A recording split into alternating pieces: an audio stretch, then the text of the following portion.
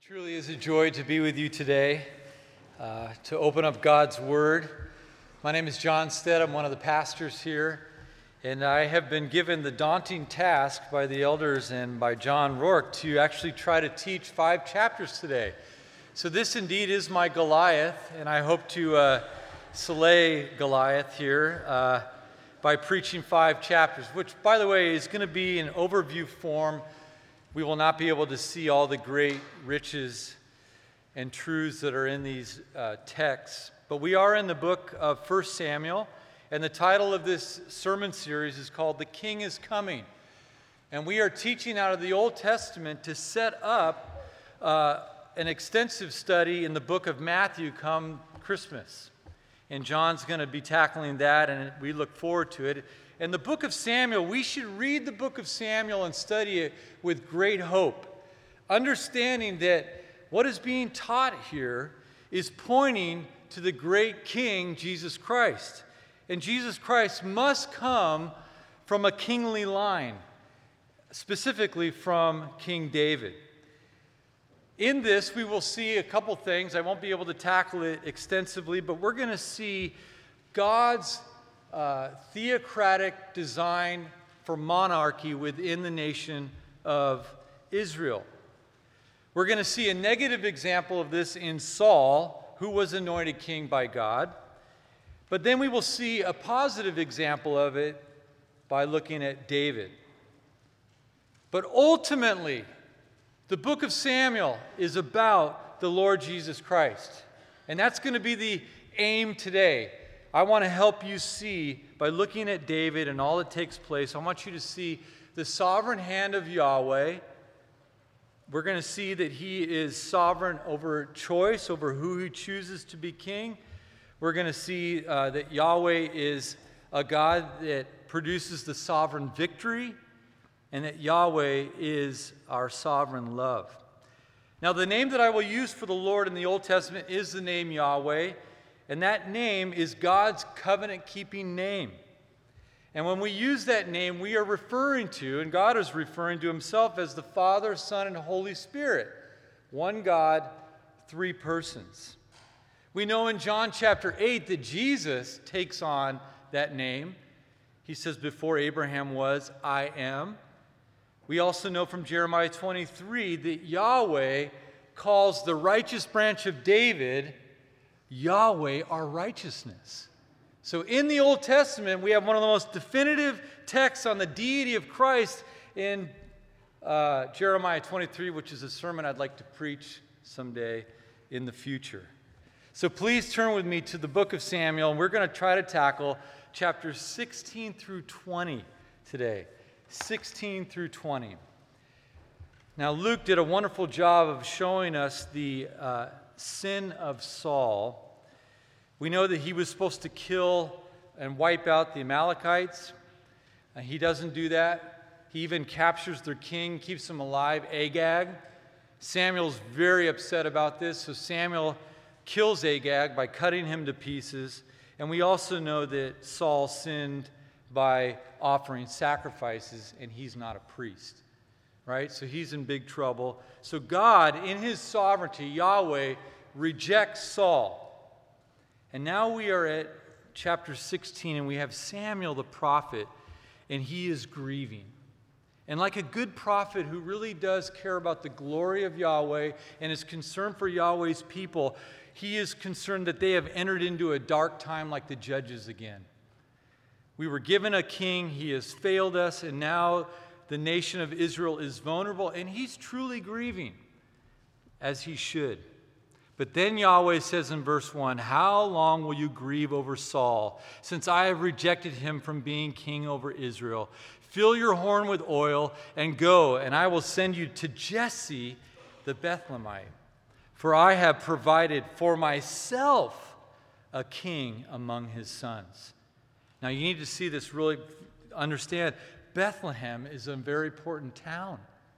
Who is going to be born in Bethlehem in the future? Jesus Christ. That's very important. And then we have this figure, Jesse, who is the father of 8 sons.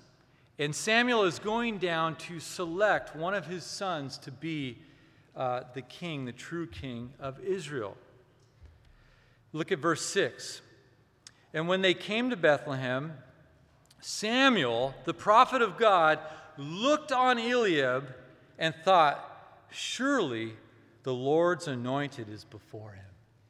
So Samuel, a man of God who follows Yahweh, is now going to be selecting, and he thinks it's based on the outer man of Eliab, which is basically what they've already done with Saul. Saul was a head taller, and he was a good-looking man. He's going to be our trophy representative for our nation, and we want somebody strong, big, and good-looking. And Eliab, being the firstborn, probably was tall, and Samuel said, this has got to be God's chosen. But look what the Lord says, Yahweh says in verse 7.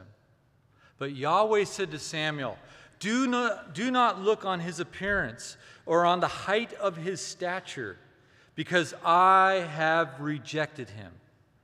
For the Lord, or for Yahweh, sees not as man sees, for man looks on the outward appearance, but the Lord looks on the heart. We have a very important teaching right here about Yahweh and the wisdom of Yahweh. Notice that it is Yahweh that is doing the rejecting of Saul and the selecting of David. He's totally sovereign. You need to understand that the aim of Samuel is not specifically to look at the various characters that are represented here in the story that are true human beings like Saul, David, and Jonathan.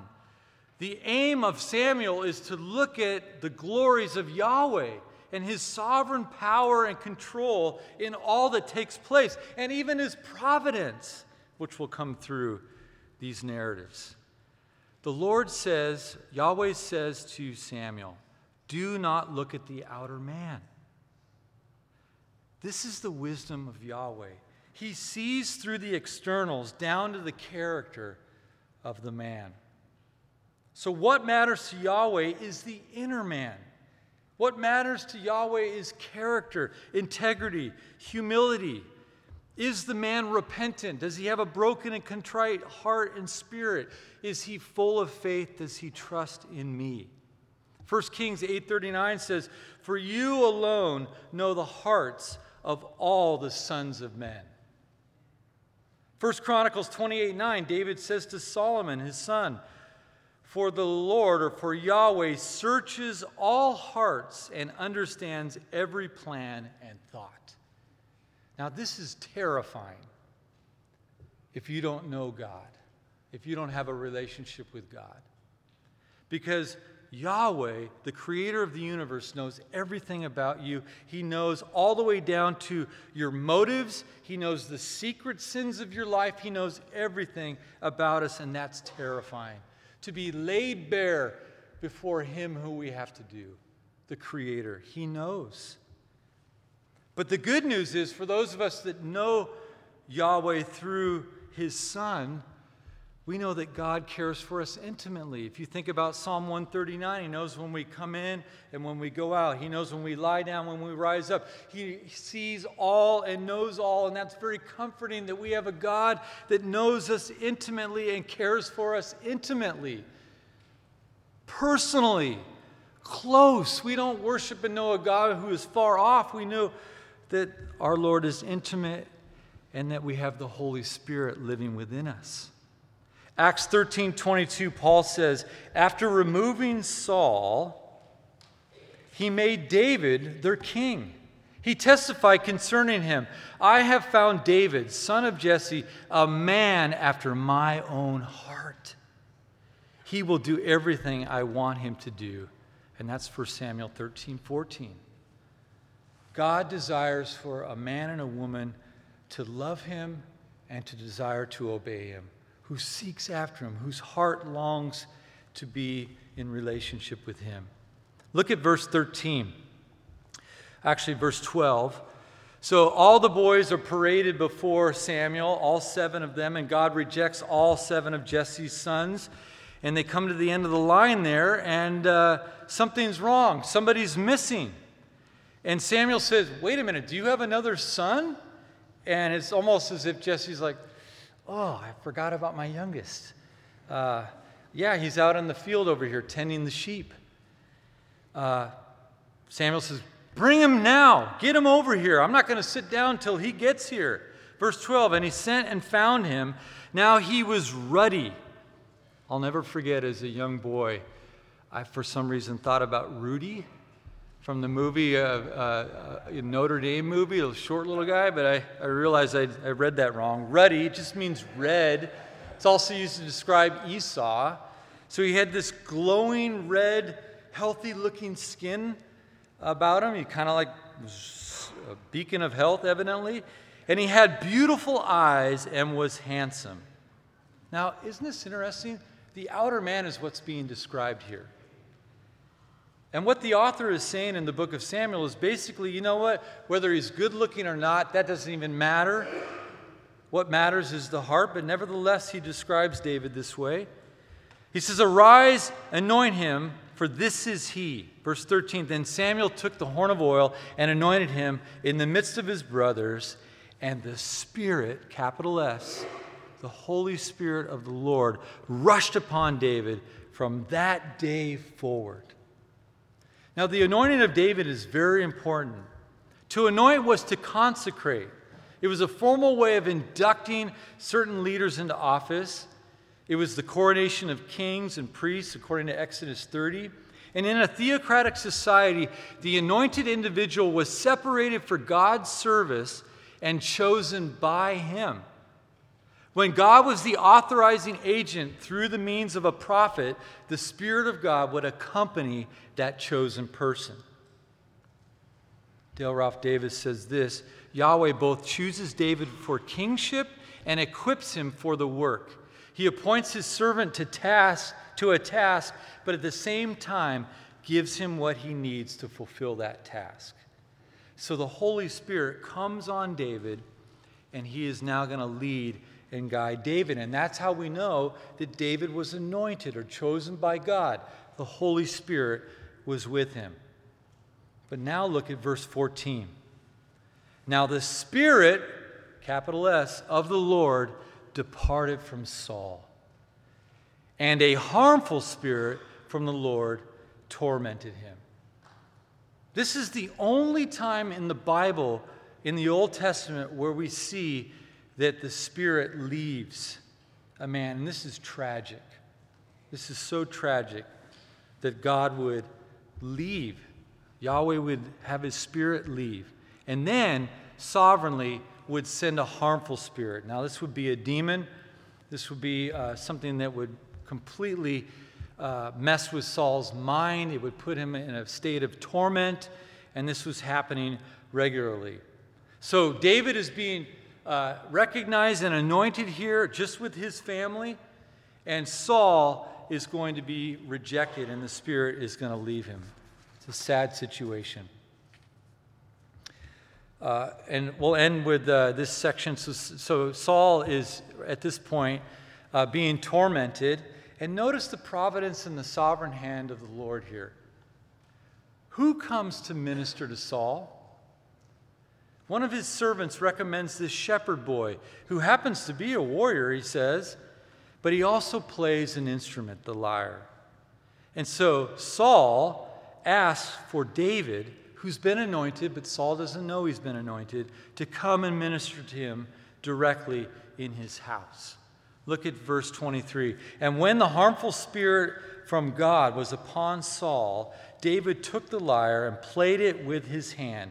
So Saul was refreshed and was well, and the harmful spirit departed him.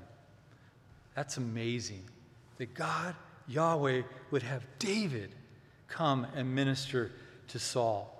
Now, there's three things I want to just mention to you at this point. Why does the anointing of David matter? It matters because the greater and better king is going to come from the line of David. Jesus Christ is called the Son of David, and he's the anointed Son of God. That's what the word Christ means. It means anointed one. In 2 Samuel 7, verses 12 through 16, the actual Davidic covenant says this, I will raise up your offspring after you. Who shall come from your body, and I will establish his kingdom, and I will establish the throne of his kingdom forever. That's what Yahweh says to David. Fast forward 1,000 years, we come to the book of Matthew. And Matthew uses this phrase, the Son of David, many, many times in his letter or in his book. Verse 1, the book of the genealogy of Jesus Christ, the son of David, the son of Abraham. And then in Romans 1:1, Paul says this, Paul, a servant of Christ Jesus, called to be an apostle, set apart for the gospel of God, which he promised beforehand through the prophets in the Holy Scripture concerning his Son, who was a descendant of David according to the flesh, and was declared to be the Son of God in power according to the Spirit of holiness by his resurrection from the dead. Jesus Christ is the true and better anointed King who comes from the line of David. And that is very, very important to understand. That was point one. We move on. Point number 2, Yahweh's sovereign victory. Yahweh's sovereign victory. Look at chapter 17, verse 1. Now the Philistines gathered their armies for battle. The Philistines, the arch enemies of Israel. We have this battle scene that is setting up. We have the Philistines versus the Israelites. We're going to have Goliath versus David. And then we have the pagan gods, Dagon, and all the others versus Yahweh, the one true God. And 14 miles from Bethlehem, we have this battle scene. It's the valley of Elah. And we have in the valley, next to the valley, we have 2 hillsides. And on one hillside are the Israelites, and on the other hillside, with the valley in between, is the Philistines. And look at verse 4. Then a champion came out from the armies of the Philistines named Goliath. Now this is very interesting. What's taking place here? Basically, we have a representative. We have a mediator. In a way, we have a military federal head that represents the nation and the armies of the Philistines. And what's going to happen is there's going to be trial by individual combat between 2 individual fighters. And whichever warrior wins, the opposing enemy will be defeated. So Goliath is a representative of the Philistines, but we have a problem with the Israelites. There's no mediator, no representative. And notice the daunting size and description of Goliath. If you look down in verses 5, 6, and 7, it says that his height was 6 cubits and a span. That is 9 feet, 9 inches tall. Okay? Very, very, very tall. Huge, huge man. The armor that he wore basically weighed as much as I did when I got married to Jill. At 6'1", I was so skinny that Jill, when she would hug me, she would hug herself because her arms would wrap all the way around because I was so thin. But the armor weighed about 140 pounds that he would wear upon himself. And then the spear alone weighed almost 20 pounds, the head of his spear. He was a giant of a man. Now, I had the opportunity in 2001 to go meet another very, very large man by the name of Shaquille O'Neal. In 2001, he was a basketball player on the Lakers. My cousin was on the Lakers, and I got to go see him play at the Staples Center, and we rode down in his Hyundai. It's a really old Hyundai. And my wife was with me, and she was 8 months pregnant with Joey, and also my brother went. And when we got to the Staples Center, you drive down, and there's a parking lot underneath the Staples Center for the ball players. And I'll never forget, we drove down this little alleyway, driveway, and we stopped, and we have to let the valet park the car. Okay? It's very important. And it made sense to me after I saw the sheer value of all the cars that were in there. Millions and millions of dollars in Ferraris and Bentleys and all that kind of stuff. And here we are in this little, like, $3,000 Hyundai. And So we get out, and I felt bad for the valet driver because he had to get into a Hyundai, but he did, and he parked it right next to Phil Jackson's $500,000 Ferrari. Amazing. So anyways, we go and watch the game. It was a great time, and then we came back to wait for the car to be valeted to us, and guess who's standing with us? The rest of the ball players of the Lakers, and right behind me is one of the biggest men I have ever seen in my life, Shaquille O'Neal. And my cousin says, "Hey Shaq, this is my cousin John, and this is his wife Jill." And he noticed that Jill was pregnant, and he reached down. Shaq did this. He reached down and he palmed her tummy. And at this point, I mean, you're touching my wife. How dare you? You know, what can I do? I don't have a sling with me. Anyways, he reached down, he palmed her, his hand wrapped her. I mean, it was, and he says, "I think it's going to be a baby boy." And at that point, he could have picked her up and done a behind-the-back pass. Now, I'm 6'3", and I was in awe of how big of a man he was. But Goliath is 2.5 feet taller. And this giant of a man is going out in front of the armies of Israel and taunting. It says 6 times the word defy is in this section. He is taunting and mocking Israel, their armies. Saul, who is there, because kings went out to fight, and that's one of the sins of David in the future that we're going to look at. He doesn't go to the battle, and that's when he falls into sin with Bathsheba. But Saul is there, and this Philistine is taunting not only Saul, Israel, the armies of Israel, but he is taunting and mocking Yahweh. And it says that he does it for 40 days. And in verse 11, when Saul and all Israel heard these words of the Philistine, they were dismayed and greatly afraid. But then, notice the providence and sovereignty of God in verse 17. Jesse, who has 3 boys at the battle line, Eliab, the oldest, and the other 2, he says, "I want to find out about my boys, and I want to feed them." So David, who was going back and forth from serving Saul and from also working on the farm with the sheep, Jesse sends him with food to go check up on his brothers. And providentially, Yahweh brings David up into the battle scene. Okay, skip down to verse 26. And this is very profound. This is how we know that David was a man after God's own heart.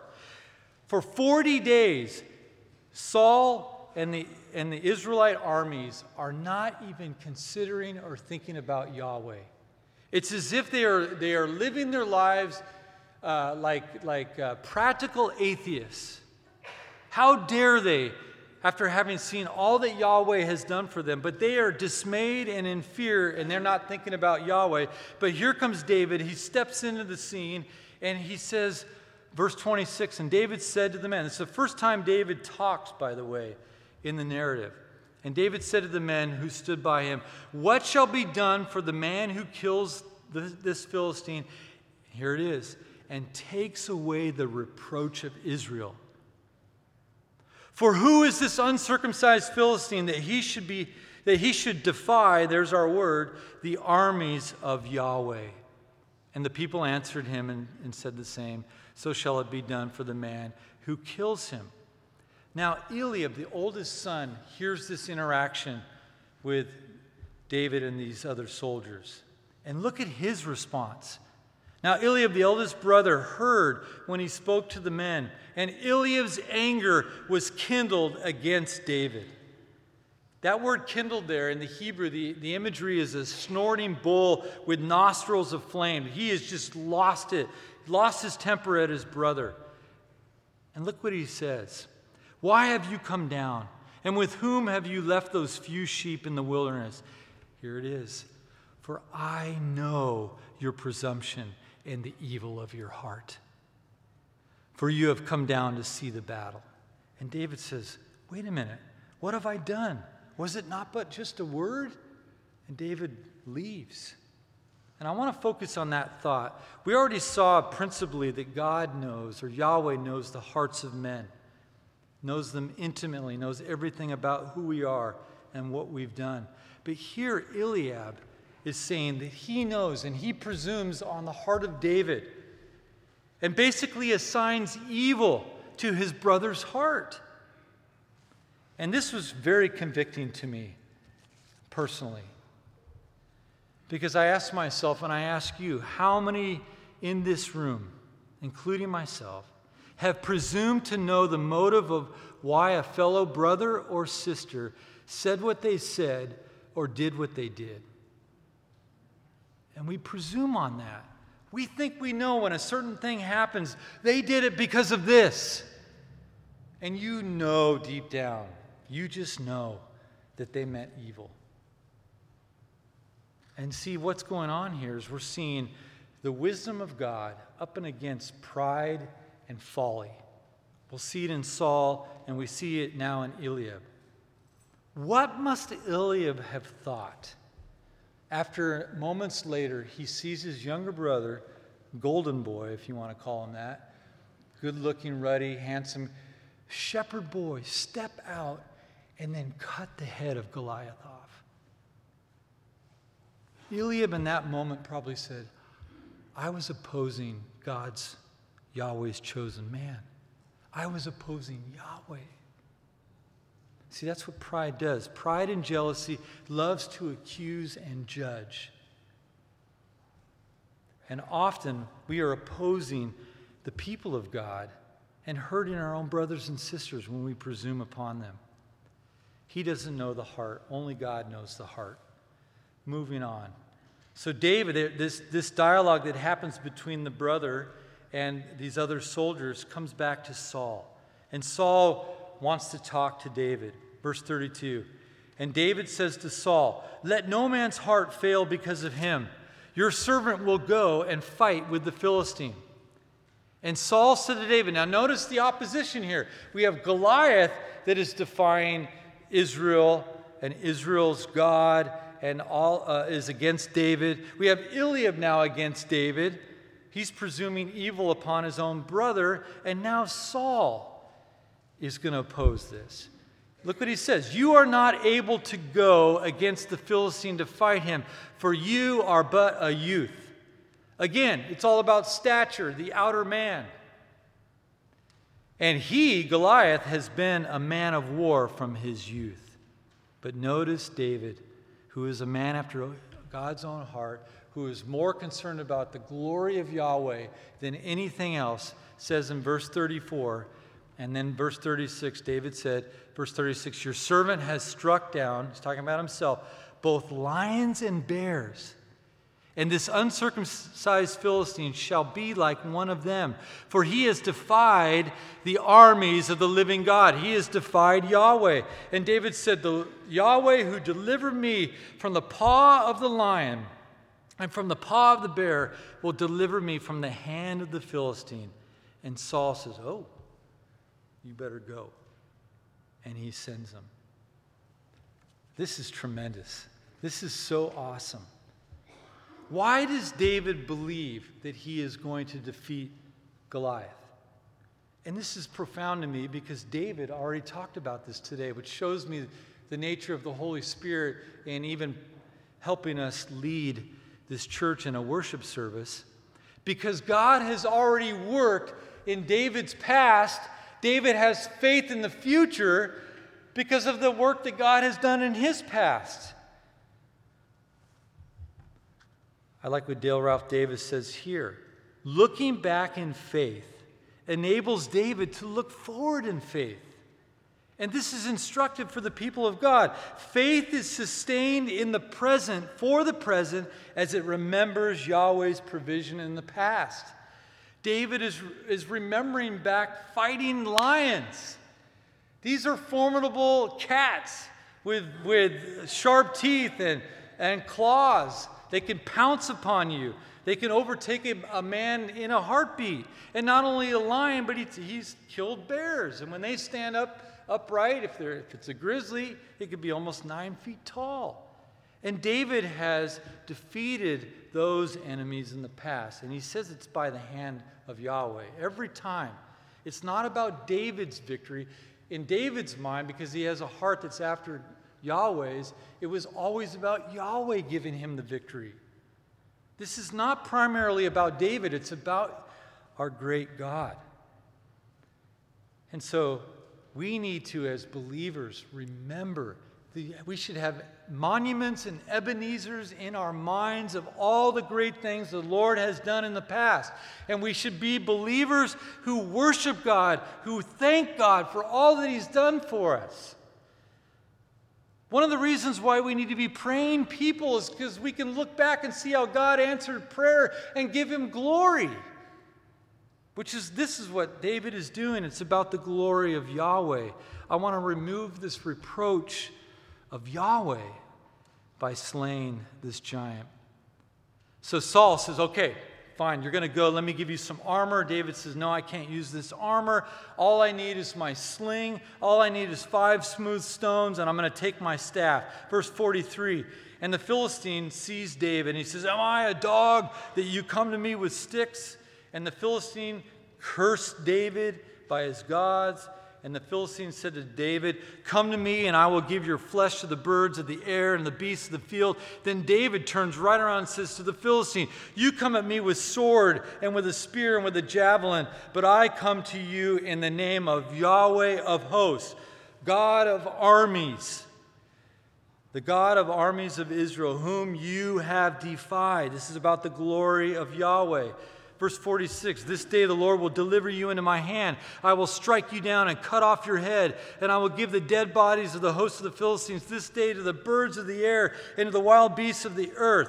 Why? Why does David desire to do this?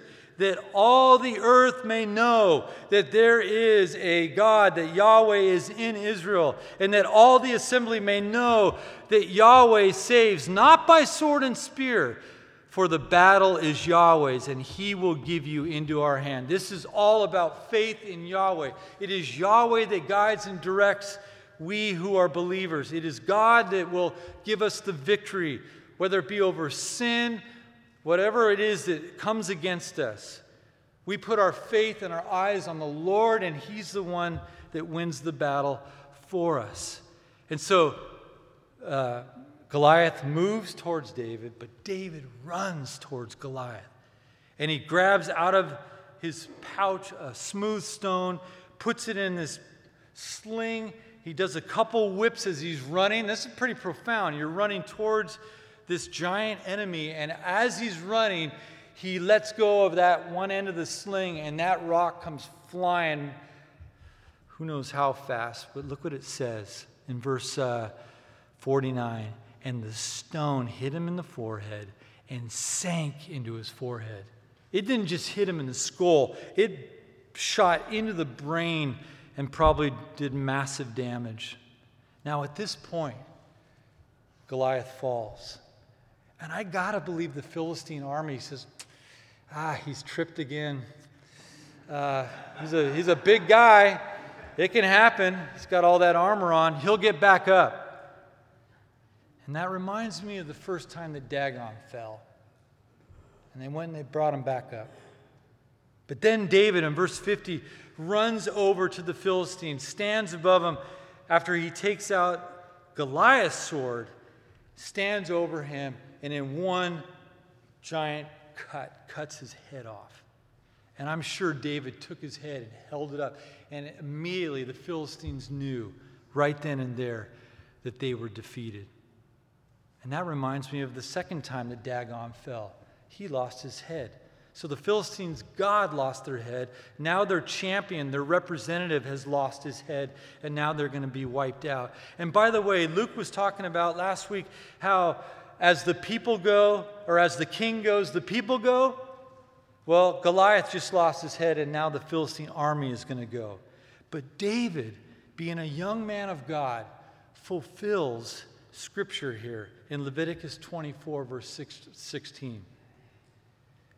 What happens to a blasphemer when they mock God?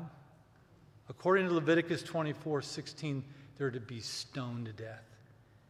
And David fulfills Leviticus 24:16 by stoning Goliath with one smooth rock, fulfilling Scripture. Now we jump down to chapter 18, and now I'm going to go really fast here. Okay, 18 through 20. This is all about Saul's decline and David's growth. As it relates to the killing of Goliath, we need to think about this as we look to Christ, the truly anointed one. As David was anointed by Yahweh, and he defeated Goliath, so Christ, who was anointed, the anointed Son of David, defeated Satan. And this is a picture of what's coming ultimately with Satan. Hebrews 2 verse 14 says this, "Since therefore the children share in flesh and blood, he himself likewise partook of the same things, that through death Christ might destroy the one who has power over death, that is the devil." So Christ was anointed to come that he might destroy the devil. Colossians 2:15, starting in verses 13 and 14, I'll paraphrase. God makes us alive. He forgave us of our trespasses by canceling the record of debt. This he set aside, nailing it to the cross. What else happened on the cross? Verse 15. Christ disarmed the rulers and authorities and put them to open shame by triumphing over them in him. And this was all fulfilling Genesis 3:15. "For I will put enmity between you and the woman, and between your offspring and her offspring. For he, Christ, the anointed one, shall bruise or crush you, Satan, your head. And you, Satan, shall bruise Christ, his heel." And as anointed King David was a lowly shepherd boy who defeated Goliath by the power of Yahweh, so a lowly shepherd, a sinless lowly shepherd, the Son of David, will ultimately defeat Satan, hell, and death on the cross. For Christ is King. Our last point here, Yahweh's sovereign love. So we see Yahweh's sovereign choice, we see Yahweh's sovereign victory, and now we're going to be looking at the sovereign love of Yahweh by preserving David. And Yahweh uses a young man who happens to be Saul's son to show loyal love to David. Not only does he use David's friend Jonathan, he uses David's wife, Michal, who happens to be Saul's daughter, and then he directly intervenes as well to protect David. Look at verse 1 of 18. "As soon as he had finished speaking to Saul, the soul of Jonathan was knit to the soul of David." There's three things here about the loyal love of Jonathan towards David. Again, this is Saul's son. Jonathan loved him as his own soul. That's the first thing that we see. After interacting with David and getting to know David, he loves David. Number 2. Verse 3, "Then Jonathan, he ratifies this love or demonstrates this love by offering a covenant or making a covenant with David, which they would take an animal, cut it in half, and then he and David would walk between that animal. And basically Jonathan was saying, may I be like this animal if I ever break my covenant with you. So he makes a covenant. And then verse 3, this is so important. "And Jonathan stripped himself of the robe that was on him and gave it to David, and his armor, and even his sword, and his bow, and his belt." Jonathan, I believe, is a man after God's own heart. He loves Yahweh, and he is recognizing right here in this moment that David is Yahweh's anointed. Because Jonathan is the heir of the throne. He's the prince. But what is he doing? He is willingly taking off his princely robe and giving it to David, which is basically saying, David, I love you, I honor you, I'm going to be loyal to you, And ultimately, it's because I'm loyal to Yahweh and I love Yahweh. And again, we see here that here's another man after God's own heart. But Saul starts his murderous desires towards David. Let's read on.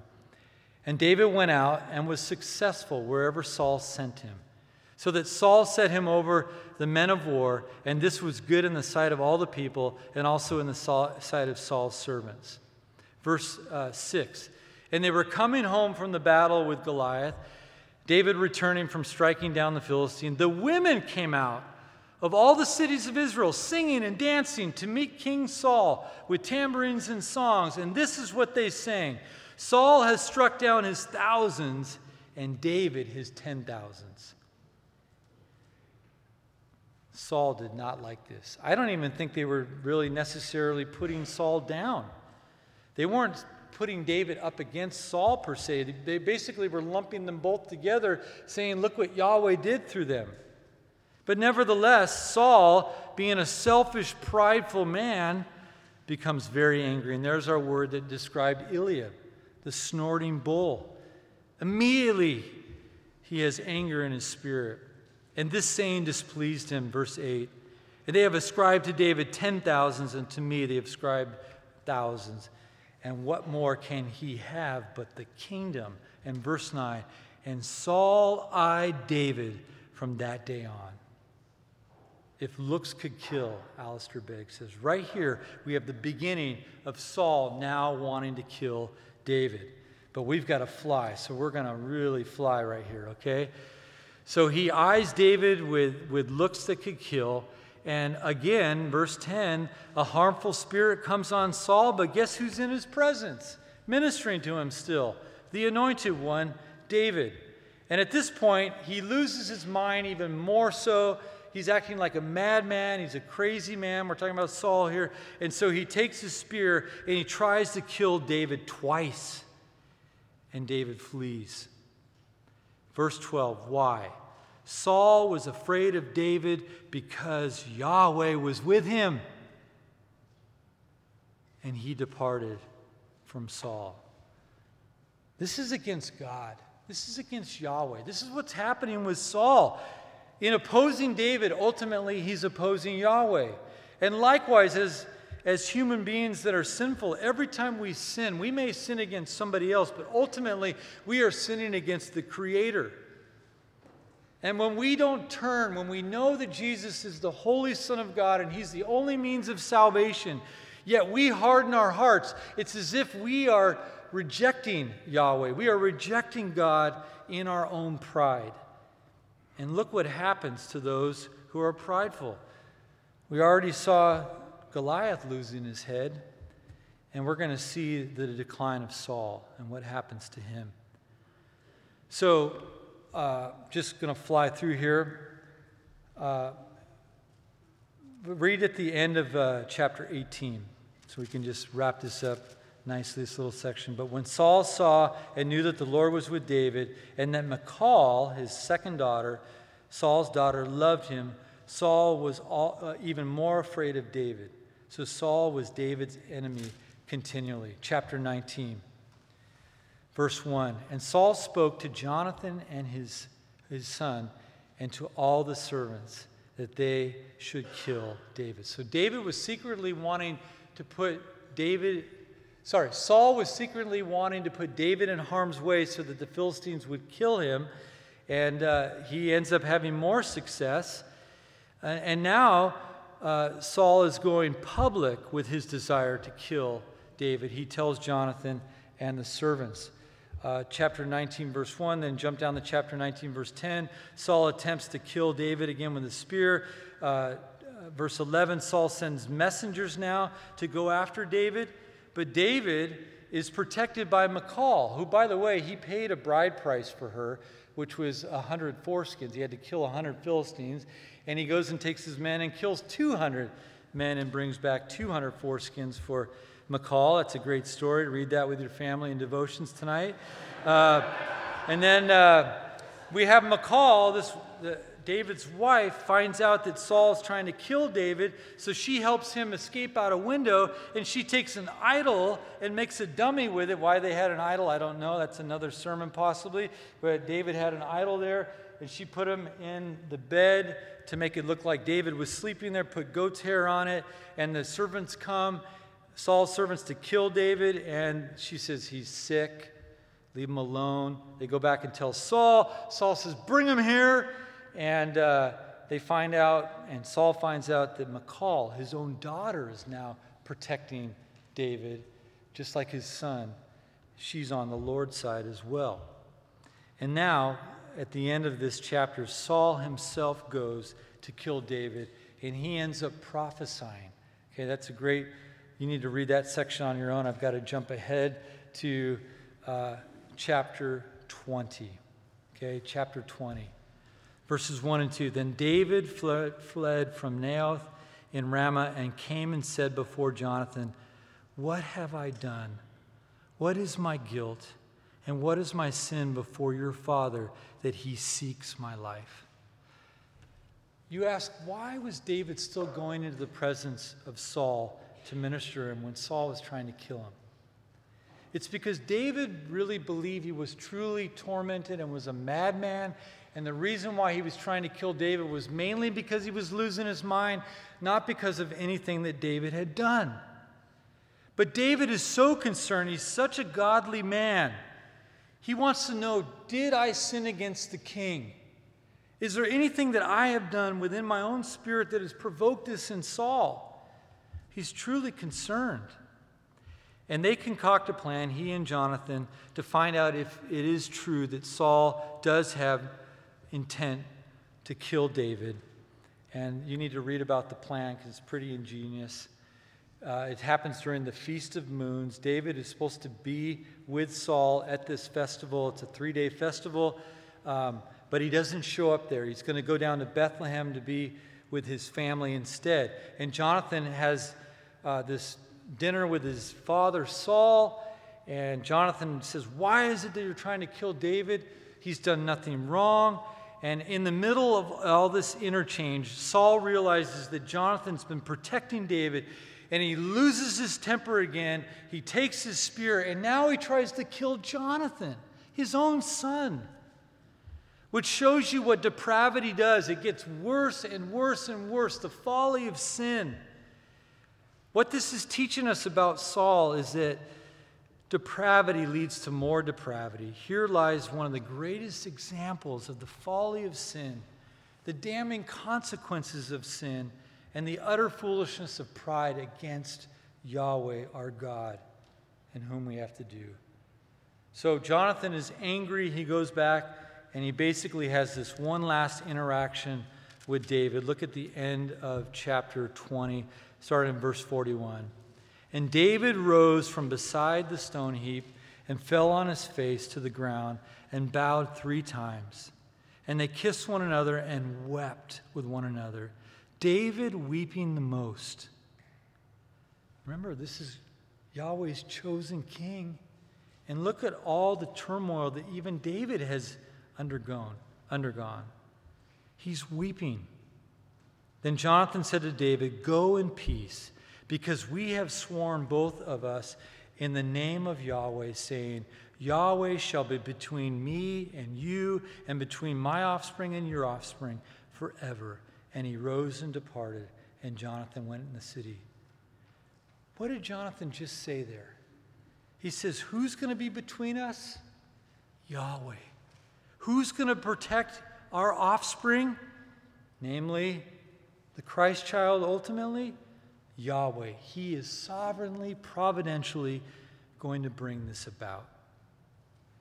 Now, this is in fulfillment to Hannah's great prayer from 1 Samuel 2, verses 9 and 10.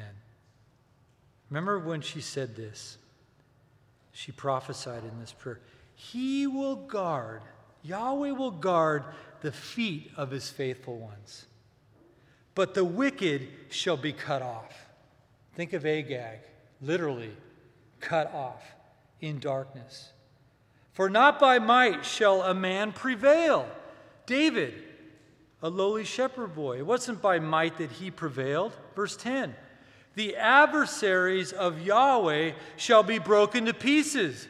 Goliath loses his head, and against them he will thunder in heaven. Yahweh will judge the ends of the earth. He will give strength to his king and exalt the horn of his anointing. And there we have an Ebenezer. We see all of these works of Yahweh in preserving David. And this gets me to the last and main thought. As Jonathan humbled himself, go back to that initial scene in chapter 18. When Jonathan humbled himself and took off his princely robe and subjected himself to David in love and loyalty and honor, it threw me right to Philippians 2, 5 through 8, which is a chapter on humility. This is what Paul writes. Have this mind among yourselves, which is yours in Christ Jesus, the Anointed One, who, though he was in the form of God, did not count equality with God a thing to be grasped, but he emptied himself. How did he empty himself? By taking the form of a servant, by being born in the likeness of men, and being found in human form. He humbled himself by becoming obedient to the point of death, even death on the cross.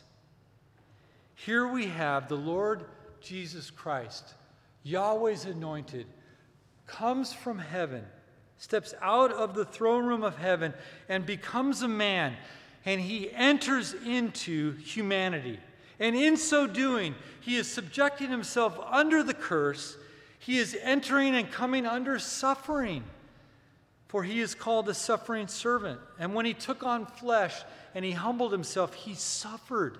And not only did he suffer in his humanity for 33 years, he was holy and righteous the whole time and never sinned once. And in that humility, he willingly, as the Son of God, the King of Kings, he willingly went to the cross. And on the cross, he took upon himself an eternal weight of wrath of his Father for us. The anointed king was cursed. The anointed king was cut off from his Father. He became a curse for us on the tree. On the cross, Christ willingly took off his kingly robe of righteousness and took on himself our filthy rags. Isaiah 64. Though he was sinless, he bore in his body an eternal weight of wrath for our sins and gave us his robe of righteousness. Remember, he was under the law and he kept it perfectly, and imputed to us is his righteousness for all who would believe. Christ the King was crushed for our iniquities. Christ died on the cross and took the wrath of his Father so that we, sinful beings that do not deserve it, could be made new, could be forgiven. Some of you in this room are under the terrible weight of guilt for the sins that you have committed. You know that there is a God that you are accountable to, and you know you've done wrong. And the only way that you can be made right is not by trying to clean yourself up, but looking at the King of Kings and Lord of Lords who went to the cross to bear the sins of every person that would ever put their faith in him. Jesus Christ changed places with us. We deserve wrath. We deserve punishment. We deserve hell for our sins. And he took that upon himself and then gave us his righteousness. He showed loyal love to us. And we have that love for eternity if we put our faith in him. For God shows his love towards us in that while we were yet sinners, Christ died for us. And I'll end with this, verses 9 and 10. After he died, after he bore the wrath for sins, he was exalted. He rose from the dead. Verses 9 and 10. Therefore God highly exalted him and bestowed on him the name that is above every name, so that at the name of Jesus every knee will bow in heaven and on earth and under the earth, and every tongue confess that Jesus Christ, the Anointed One, the Son of David, is Lord, to the glory of God the Father. Let's pray. Lord God, thank you that we could look at this historical account, this narrative, all true. It all actually happened. And it needed to happen because the anointed of David gave us and set into motion the ultimate anointing of the ultimate king, the greater and better David, our Lord and Savior Jesus Christ. Lord, we worship you. We thank you. Thank you that you have sovereignly used the Lord Jesus Christ to bring many of us in this room to faith. And now we have your loyal love. I pray for anybody in this room, Lord, that does not know you, that is under the weight of their sin, that they would turn and that they would look to Christ, the King of Kings, for their salvation. Amen.